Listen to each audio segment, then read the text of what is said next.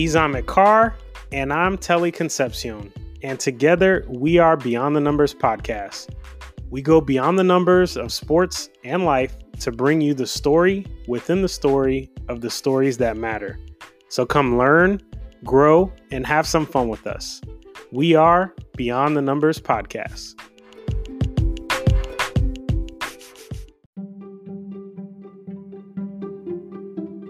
On today's episode, the guys discuss COVID long haulers and how the disease continues to affect athletes.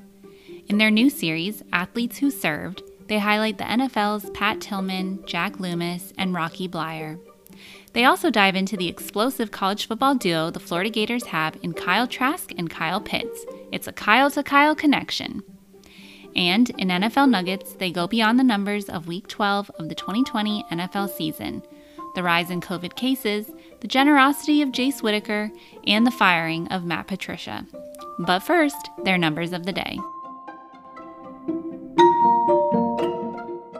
My number for the day is 13. There were 14 black head coaches among 130 FBS programs. Vanderbilt just fired Derek Mason this past weekend, so make it 13. That means that only 10% of the programs have black head coaches in a sport in which nearly half the players are black. In the SEC, 61% of players are black. And now that Vanderbilt has fired Derek Mason, two of the Power 5 conferences, the SEC and the Big 12, do not have a black head coach. My number for the day is $85.7 million. And that's what LeBron James got paid for his 2-year extension with the LA Lakers. And to break that down, that's $3.57 million a month, $117,397 a day, $4,891 an hour, $82 a minute, or $1.36 a second. So since you started this segment and I added on to this segment, he's made about $100. Before the business, Beyonders, it's time for Before the Business, where we answer your unanswered questions and find the numbers that went unfound in previous episodes.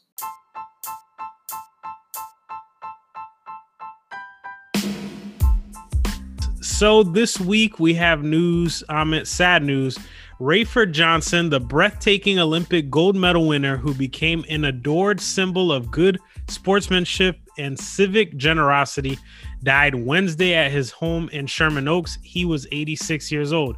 His legacy is interwoven with Los Angeles history, beginning with his performances as a world-class athlete at UCLA and punctuated by the night in 1968 when he helped disarm Robert F. Kennedy's assassin at the Ambassador Hotel.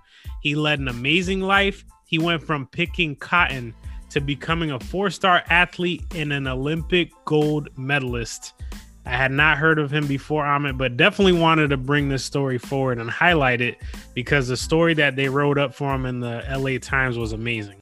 NBA news. We got to give you guys some NBA news. It's no longer bubble news, sadly, because there will be no NBA bubble this year. But as Amit stated in his number of the day, LeBron has inked a new deal with the Lakers. It is only for 2 years. And Amit, you had a theory as to why his deal is only for 2 years. Well, in 2 years, his son will be able to join the NBA. So I have a sense that whoever picks him may get a little package deal with him trying to sign there as well. And as we've said this before on numerous episodes, it would be a very, I don't even call them the New York Knicks anymore. They're the Madison Square Garden Knicks because that's pretty much the only place they're relevant. The MSG, they're bad for your health, the MSG. They are by far the one team that would sign LeBron to some ridiculous contract when he's 38. So it would make sense. It would make sense. Do you know that if they get LeBron, then they can say that their plan worked all along, that all these years of tanking on it were to get LeBron James, and they could claim victory in accomplishing that feat, regardless of his age at the time. At some point, you're not tanking. You're just consistently bad. I'm just saying they could claim victory if they get him.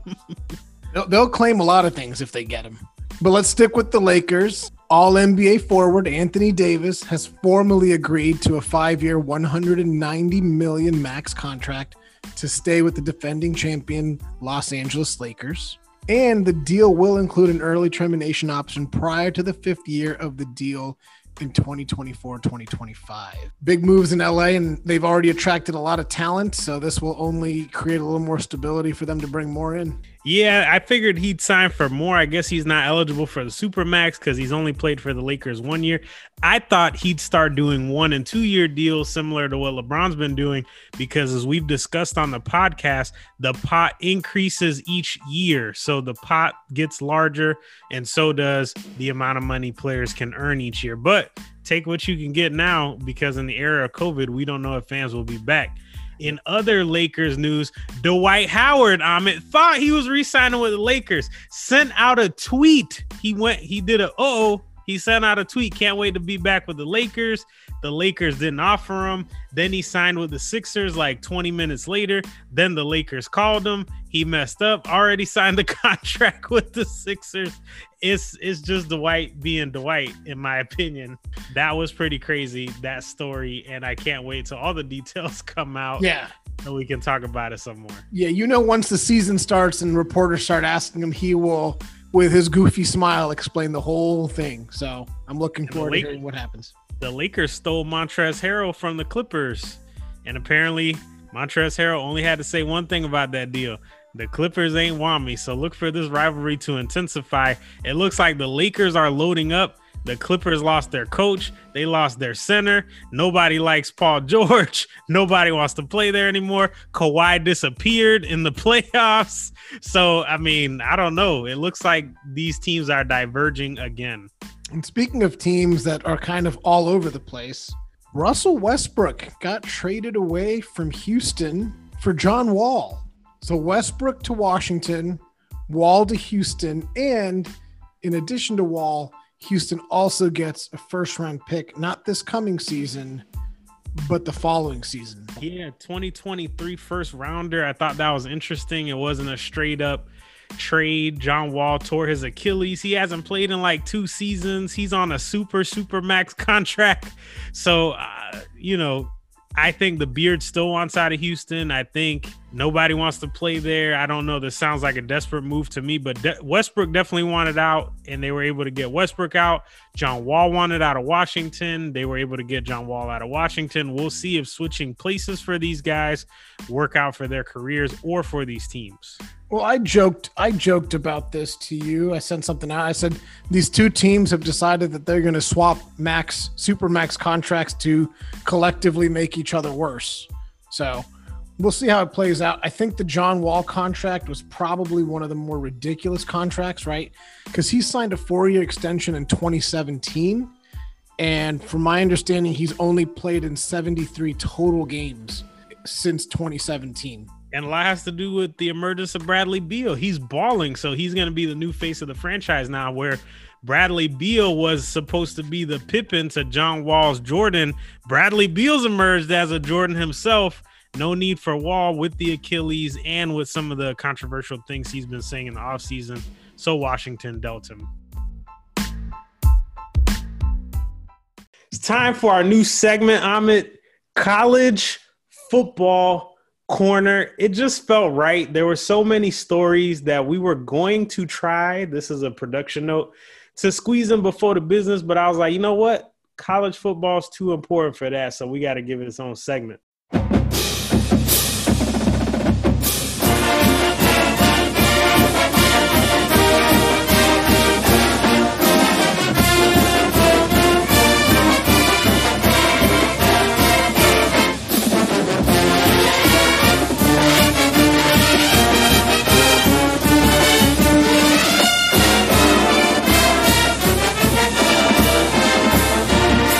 So college football, Amit, my Florida Gators. I didn't want to do a whole segment here. I just wanted to talk about the Kyle to Kyle connection, specifically Kyle Pitts, On the year, Kyle Pitts has caught 29 passes, 513 yards, 11 touchdowns. He has only played in 6 games this season.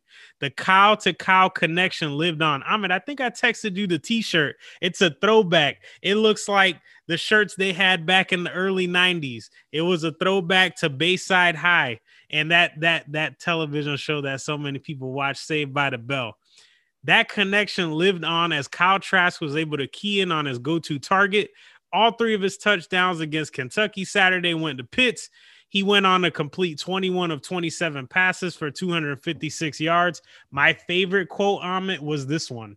Quote, Kyle Pitts is most definitely going to see me this week, said Weaver of Pitts earlier this week via the Kentucky Courier-Journal. We've just got to be more physical than him. That's it. He is a great player. He's going to get up and jump, but he's never had a J.J. Weaver on him before. You know what, J.J. Weaver? He has now, and he only scored on you 3 times, including his very first touchdown when he blew you out.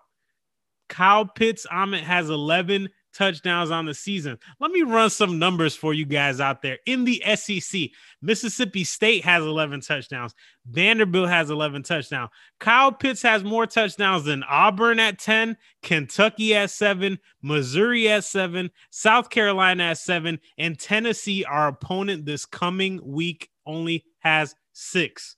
My last plug, Kyle Trask for Heisman. I don't do it on it. I don't get excited about guys, even my own guys. I'm very careful to throw the Heisman word out there, but this dude deserves it. He's become the first player in SEC history to throw for 30 or more touchdown passes in the first 7 games of the season, passing Tua, passing Joe Burrow. He is on pace to blow those guys' records out of the water. He has to win the Heisman this year.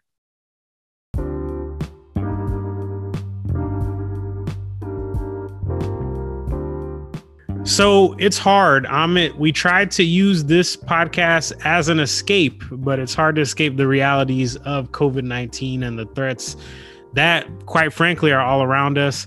I watched 60 Minutes 2 weeks ago, and it highlighted a group and a story that I think has not had enough publicity, and that is COVID long haulers.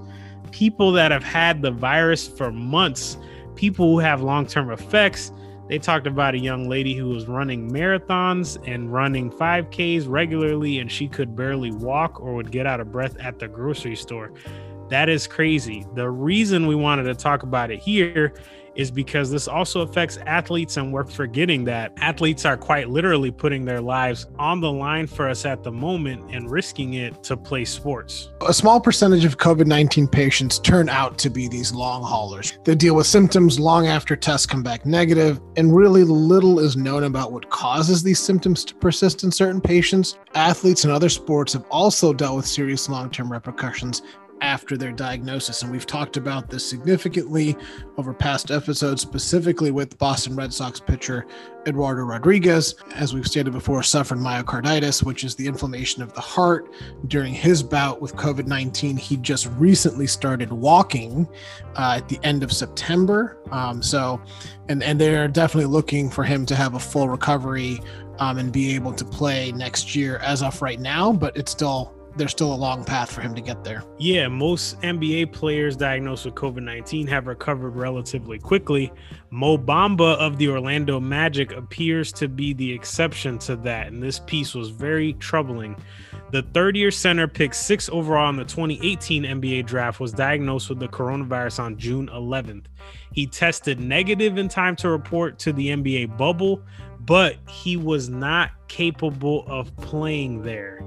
That is crazy to think. He is still not able to play. You're talking about a young guy, professional athlete.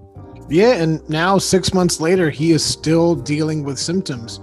And as the Magic head coach Steve Clifford said, there's no real timetable for him to be able to come back and fully participate. Clifford went on to say, I think that he'll be able to do some things that are more organizational and everything, but he's ways away and there's no timetable on his return. In June, Bamba told The Athletic that he lost his sense of smell and taste and was unusually fatigued and dealt with muscle soreness. And this is what we saw in that 60 Minutes piece on it. Like, these people are tremendous shape, doing marathons, running, working out every day. I think one of the young ladies they talked to was a fitness instructor, like a CrossFit instructor. And now daily tasks going up and down the stairs of her Brooklyn apartment causes her issues. Going to the store is too much, is too mind-numbing for her. She has a hard time with clarity of thoughts. She gets out of breath just doing a lap around the grocery store. So that's scary. The theory behind professional sports being played at all during a pandemic is that young, fit athletes are low-risk patients for this virus. Cases like Mo Bamba's are proof of that theory's flaws, and we have highlighted that repeatedly here on the podcast, especially for college athletes who do not get paid. They do not get paid for putting their lives at risk. Positive tests continue to rise. And here in the Bay Area, Amit, you know, I'm out here in Silicon Valley. I live in Santa Clara County, San Francisco area, has already stopped contact sports from being played in the county, and other areas could join in. For example, they've already canceled the games here. The 49ers will not be able to play here up the street. They'll have to reschedule these games. They'll have to play them in Arizona because no contact sports allowed here. There's no reason to believe that the NBA season is in jeopardy yet. But as the numbers that we're about to state, more cases like Mo Bamba's will raise questions about whether or not basketball should be played at all right now. Yeah, and as the NBA prepares for the season to start up here on December 22nd, they have done an initial set of testing just as they did before they opened up the bubble in Orlando. And they had 48 positive tests out of the 546 tested between November 24th and November 30th. So while the league's positivity rate is only 8.8% in the initial testing, which is lower than the national average of 10.2% during that same time frame, it's also significantly higher than the 5.3% they saw late July last year before they went into the bubble. They knew this was coming. I think, you know, nothing has really changed. I know I've heard people say, you know, if they're not going in the bubble now, what was the point of going in the bubble in June, July, August to finish the season? They have detailed out a 134-page health and safety protocol. And essentially what it says is players will have to refrain from workouts for 10 days if he tests positive and remains asymptomatic, or 10 days from the end of his symptoms if he has any. After that, a player will then have to spend 2 days working out individually, as well as having to pass cardiac screenings before they're allowed to resume full team activity. It's actually going to be a fairly long period of time. Players could be out, and if you have symptoms, that could be really long. Yeah, and NBA games are not once a week like the NFL, right? We're running into trouble with the NFL, but that's a once a week league. The NBA plays, you know, anywhere from 3 to 5 games a week. So that would vastly affect the schedule. Let's say LeBron or a high profile player is out for a week, 2 weeks of time. That's issue. You know, that would make it, you know, based on what they've given out, a minimum of 12 days from the time a player tested positive until he's able to resume full participation with teammates. And the scary thing is, right, if you're asymptomatic, you can pass along the virus. It affects everyone differently. So what if guys start catching it from guys that are asymptomatic or slip through the cracks of a test? Is different than the bubble where they could control everything. The food, who's in or out, tests every day. No one's left and come back in without a quarantine or a test. This is going to be greatly different. We'll talk about the NFL numbers coming up here in the NFL Nuggets segment, but we just felt it was important to point this out. Again, we love the podcast and we love Beyonders. We try to use this as an escape for ourselves, and we hope that you guys enjoy it the same as well.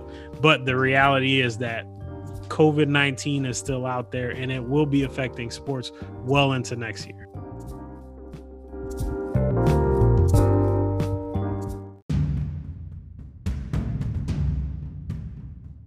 So this month of December, we wanted to celebrate athletes who served their country. As we've mentioned before, Veterans Day was on November 11th. due to the armistice that took place on the 11th hour of the 11th day on the 11th month. So for those of you that don't know, we celebrated Veterans Day on November 11th, and it got us thinking about all the pro athletes who've either joined the military after their pro careers or many who enlisted long before and then swapped out their uniforms for the ones you and I can buy at various sporting goods stores.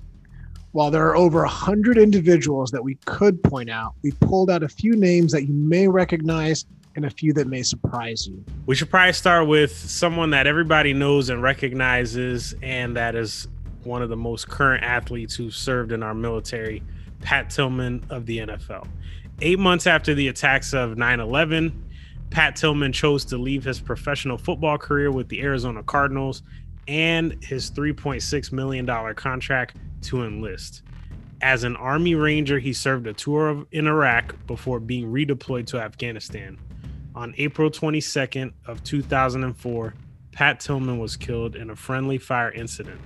He was awarded a Silver Star, Purple Heart, and posthumous promotion, and his number was retired both by the Arizona Cardinals and the college team he played for at Arizona State. He gave the ultimate sacrifice for his country, and Pat Tillman is still honored today every year by the NFL.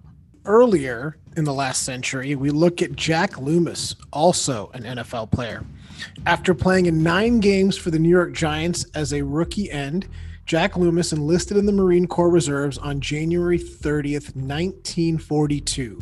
In the first wave of troops to land on Iwo Jima in February 19th, 1945, he and his platoon remained on the island after the initial day to continue to battle the Japanese. Commanding Company E's 3rd Rifle Platoon on March 8th, Loomis helped knock out 3 enemy strongholds despite suffering injuries from grenade shrapnel before being mortally wounded by a landmine.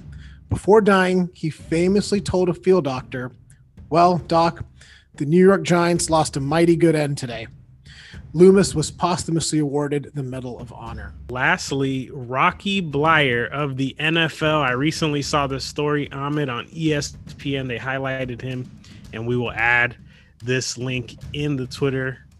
But after playing just 1 season with the Pittsburgh Steelers, Rocky Bleier was drafted into the Army and sent off to Vietnam. While on patrol in 1969, Bleier's platoon was ambushed and his right leg was impaled by flying shrapnel.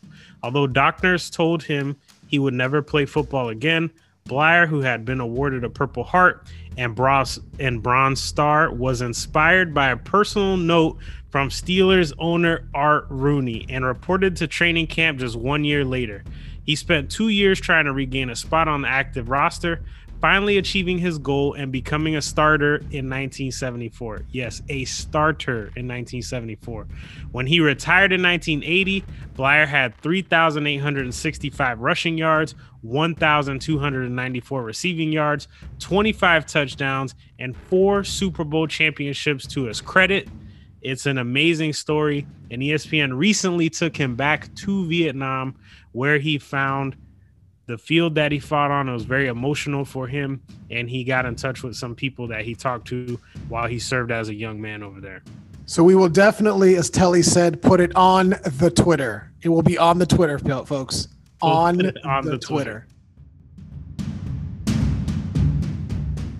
It's time for our new segment, NFL Nuggets, where we go beyond the numbers and bring you the stories within the story of the stories that matter within the NFL.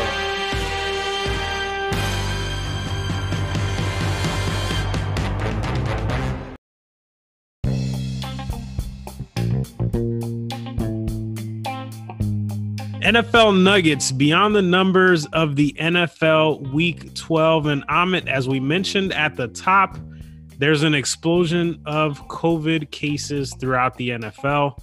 and it keeps impacting the league week after week. That's right. So the NFL tests approximately 70 players daily and approximately 100 player-facing employees per team, and that includes coaches, training staff, equipment staff, etc. In 3 months of testing from August 1st to October 31st, 63 players and 99 team staffers tested positive for COVID-19 for a total of 162 positive. In 3 weeks of testing from November 1st to November 21st, 60 players and 118 team staffers tested positive for COVID-19, a total of 178 positive. So we've definitely seen an increase across the board. I think as we've seen the schedule kind of run back and forth, and having Wednesday afternoon games, it's definitely going to be an interesting piece. We talked about earlier about a week 18 possibly happening. We have not seen that yet, but I think if we continue to see games having to be moved, week 18 is going to be inevitable. Yeah, it's looking more and more likely. And we know that the change in time of day, playing Ahmed, guys have a routine, guys have a pattern. How about this for a pattern, a Thanksgiving pattern? Thanksgiving week 2019, the Raiders, the 6-4 Raiders traveled to the Eastern time zone to face a 3-win team playing out the string and get blown out. A final of 34 for the Jets, 3 for the Raiders. Thanksgiving week 2020, a Raiders team, a 6-4 Raiders team travels to the East time zone to face a 3-win team playing out the string and getting blown out. That is the Falcons, who beat the Raiders 43-6 this past week, Ahmed. Some great numbers. The Jets blow you out 34-3 and the Falcons blow you out 43-6. Think about that. The Falcons have found every way possible to lose this season, and the Raiders have played the Chiefs toe to toe both times. And right? they beat them one time. Beat them once, but the second time was close, and then they get blown out by the Falcons. Get blown out by the Falcons. I will say, being out here on the West Coast, though, that west to east trip ain't easy, Ahmed. That flight to the East Coast is not easy. And if you check the historical records, NFL teams usually do not fare well playing an early game following a west to East Coast road trip. So we want to talk about Thanksgiving generosity. We got a ton of positive feedback from last week's episode about Beyond the Numbers of Thanksgiving. NFL players usually do generous things around Thanksgiving, but this was truly impressive.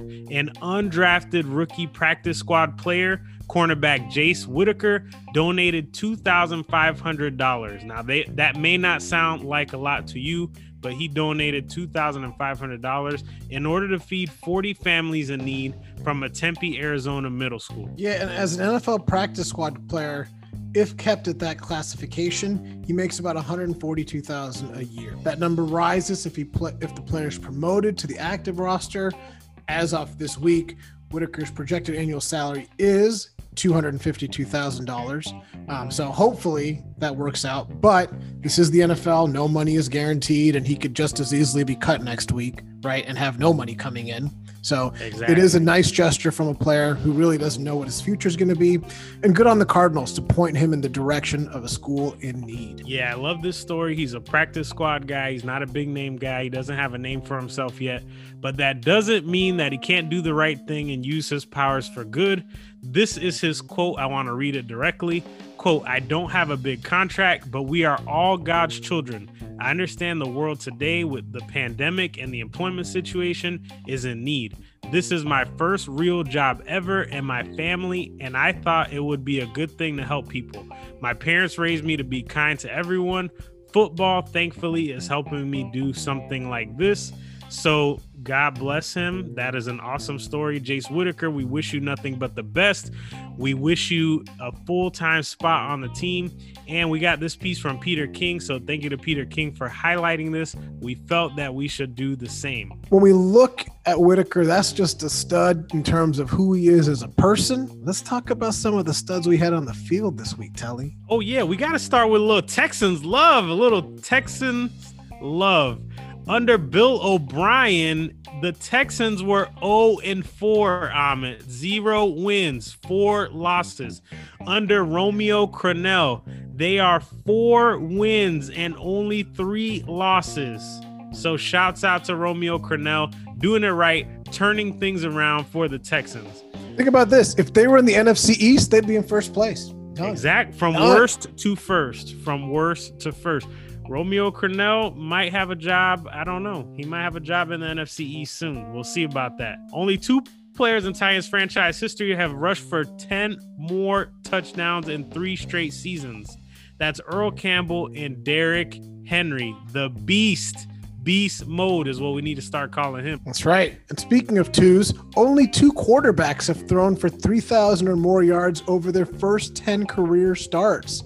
Patrick Money Mahomes, and Justin Herbert. Justin Haircut Herbert, your boy. Y'all was hanging out. That's what we're going to call him now. Patrick Money Mahomes, Justin Haircut Herbert. We need to get my man Justin looking crispy like we got Seth looking right. The Cleveland Browns have their first 8-3 record since 1994. I don't even know what to say there. I don't even know what to say there. And going back to my boy Money Mahomes, he threw for 462 yards in week 12, which is the most ever by any quarterback in a head-to-head matchup against your boy Thomas Brady. Yeah, I'm going to have to talk about that one. Did, what's his name, get all of those yards himself, Tyreek Hill? Pretty close. We just wanted to leave him open and let him do whatever he wants. Anyways, the Atlanta Falcons have themselves a kicker. And I know I'm going to put this in here because he wanted me to trip up over this name. What's his name? We're going to spell it out for you guys. We're going to ask you to figure out how do you say it, and then I'm going to say it. It's Younghoe. That's his first name.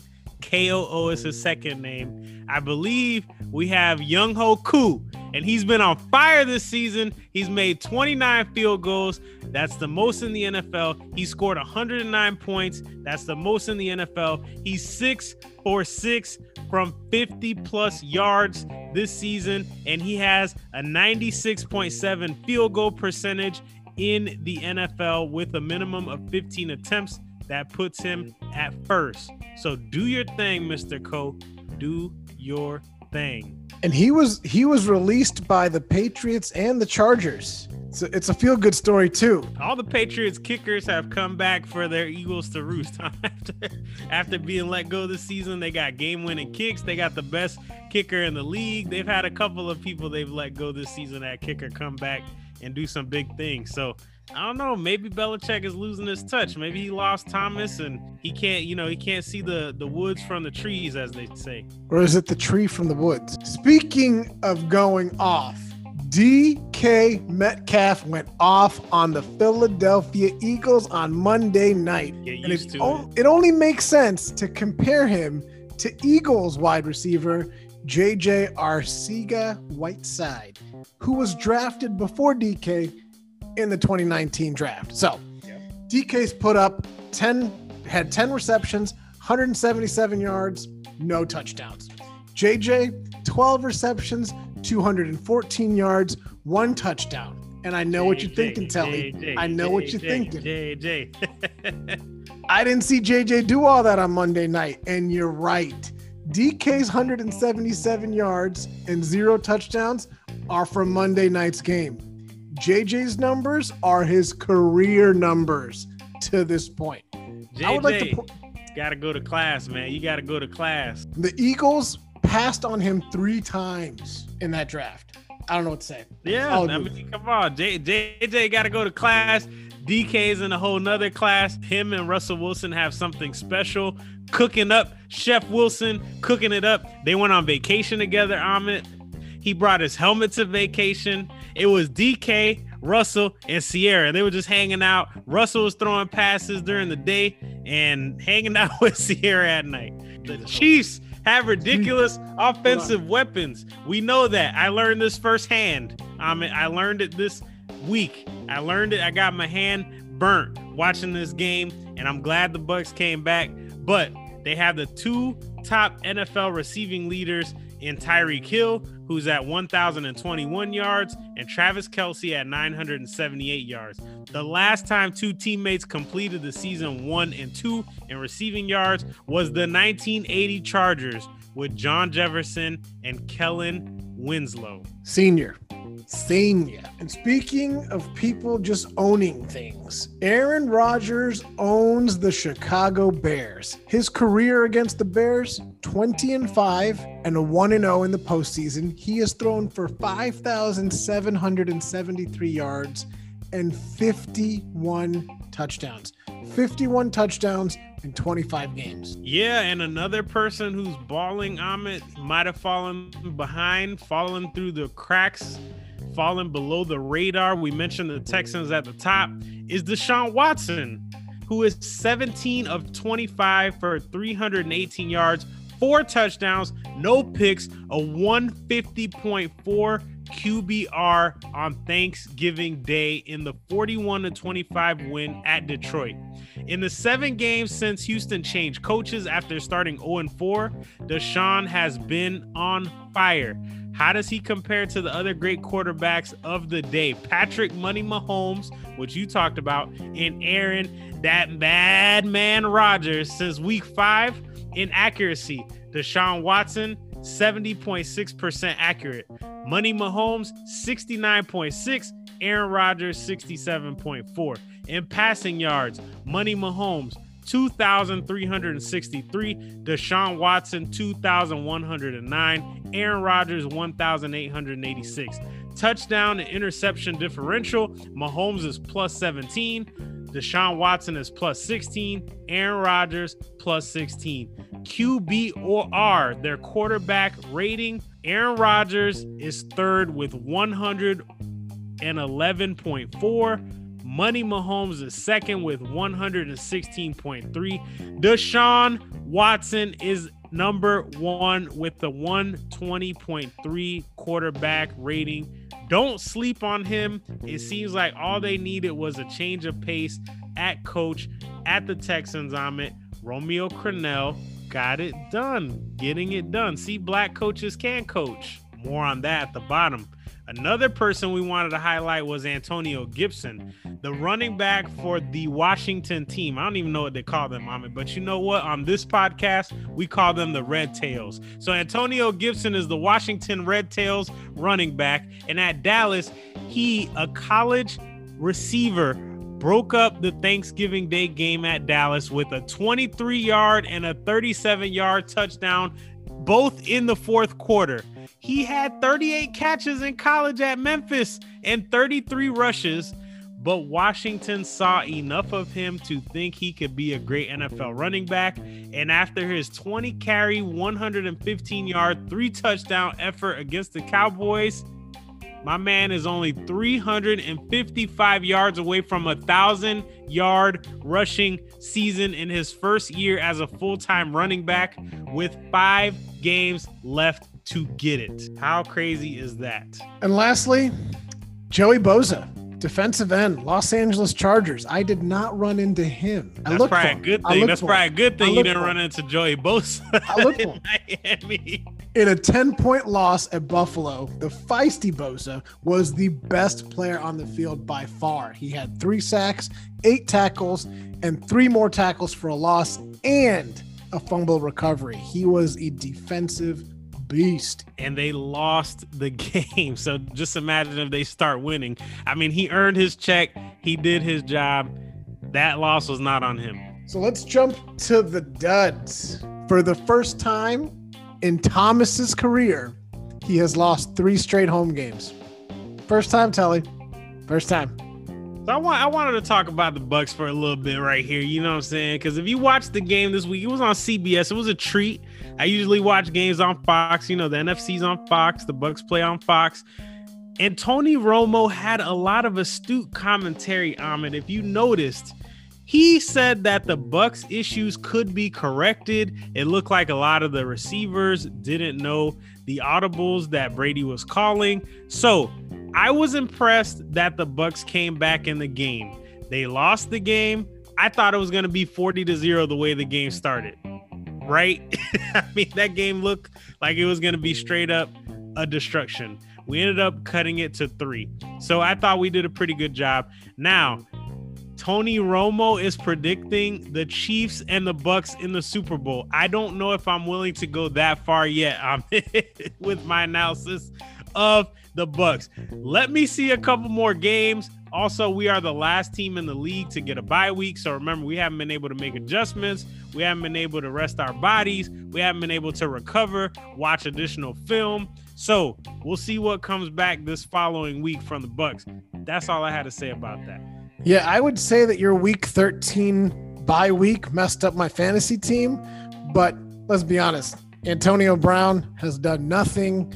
And Leonard Fournette, I don't even know. No, that's so true. Look, it is true. So Leonard Fournette clearly has a set number of broken tackles that he can have in his career. And unfortunately, he used all of them up at LSU. The Broncos actually threw more interceptions than completions this past week. 2 picks, 1 completion. The Broncos were also the first team to go an entire first half of a game without a completion since my boy Timmy T did it in 2011. I believe that game, although this is in duds, was a win for the Broncos. I believe Tim Tebow came back and won that game for the Broncos. So, take that. Kendall Hilton, a practice squad player who was promoted to the first team to be the starting quarterback of the Denver Broncos 2 days before their game, Amit. This man is sitting in the locker. He is a practice squad player. And he's a wide receiver. He's a practice squad wide receiver. That's right. Exactly. He played quarterback in high school, a little bit in college.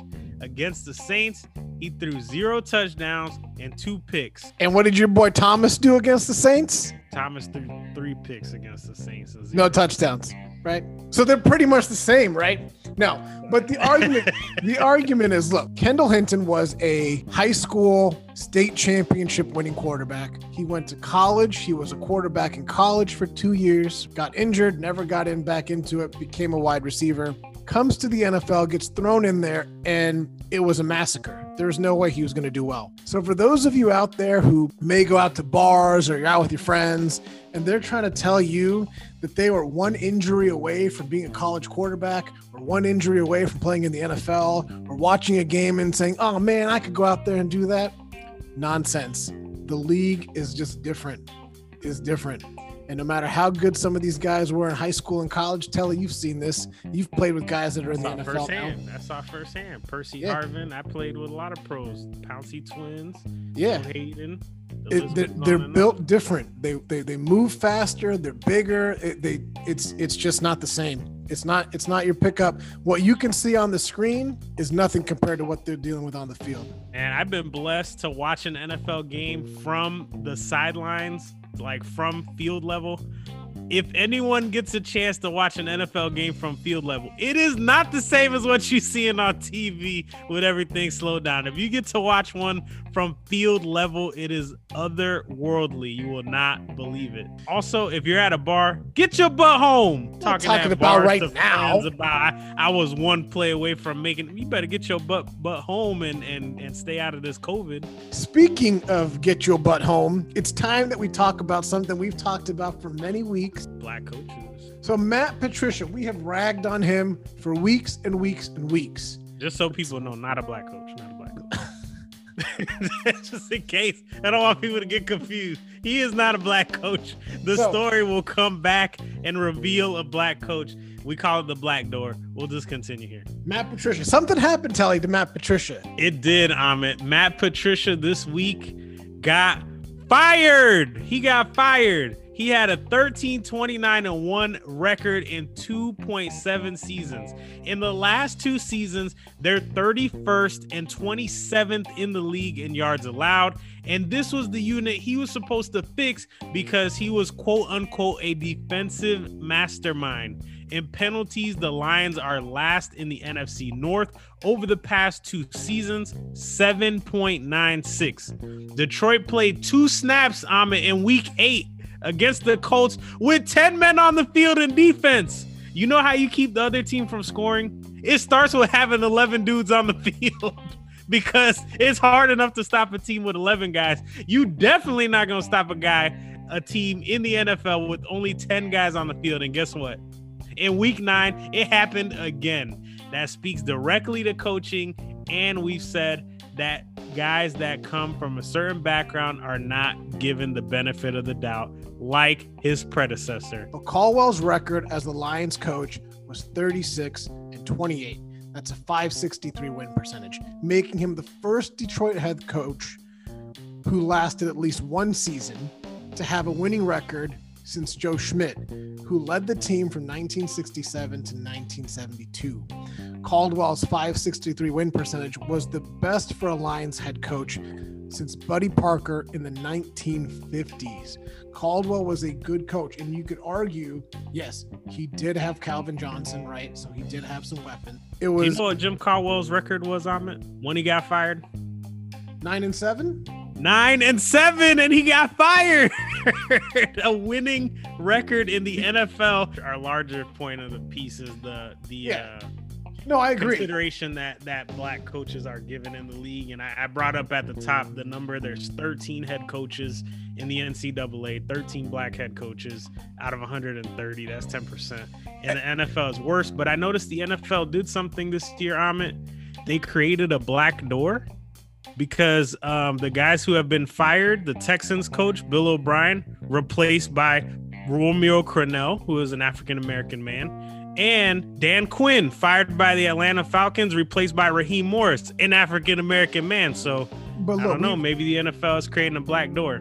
But we've talked about this, right? So the only time the opportunities are given, right, is when things are going bad. Oh, this is a terrible team. Now go and figure it out. And if you don't figure it out, you weren't the right fit, right? And you're only interim, no job security. But think about this: 9-7 underperforming, 13-29. Let's see how it plays out. Exactly. At no point are you happy that anyone loses their job, right? But I think you're looking at it from a standpoint of opportunity. And both of these guys had problems with culture. Bill O'Brien had problems with his black players and their culture. And Matt Patricia had problems with some black players and their culture. And it didn't work out for them.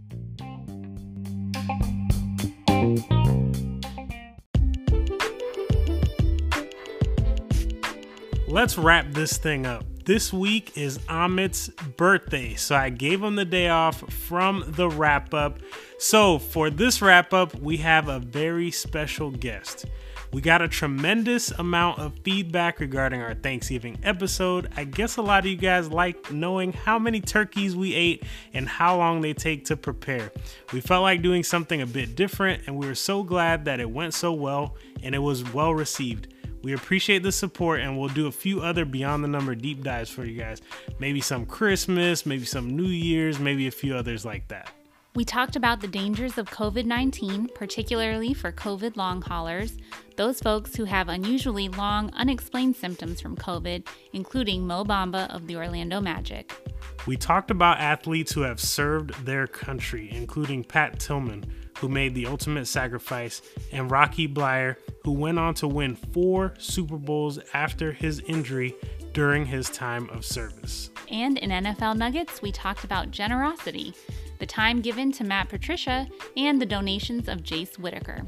And with that, happy birthday to Amit this week. Enjoy the day off. There's nothing more Amit would love than to get a bunch of new listens and follows on the pod, and perhaps some 5-star reviews as well. So Amit, I promised I would plug it for you. Come on guys, let's make Amit's birthday wish come true. I hope he doesn't spend his birthday wish on something like the Giants beating the Seahawks this week or something. We are trying to grow the pod, so be sure you share it, text it, and ask your friends. Have you gone beyond the numbers in sports this week? Happy birthday, my man. Happy birthday, Amit. Thank you for going beyond the numbers with us. We're a weekly podcast dedicated to going beyond the numbers of sports and life to bring you the story within the story of the stories that matter. We're available on all major podcasting platforms, including Spotify, Apple Podcasts, and Google Podcasts. Whatever you're listening on now, please be sure to click the follow or subscribe button to get our latest content. And remember, you can find us on Instagram, Beyond the Numbers Podcast, and on Twitter at BeyondTN Podcast. Until next time, peace.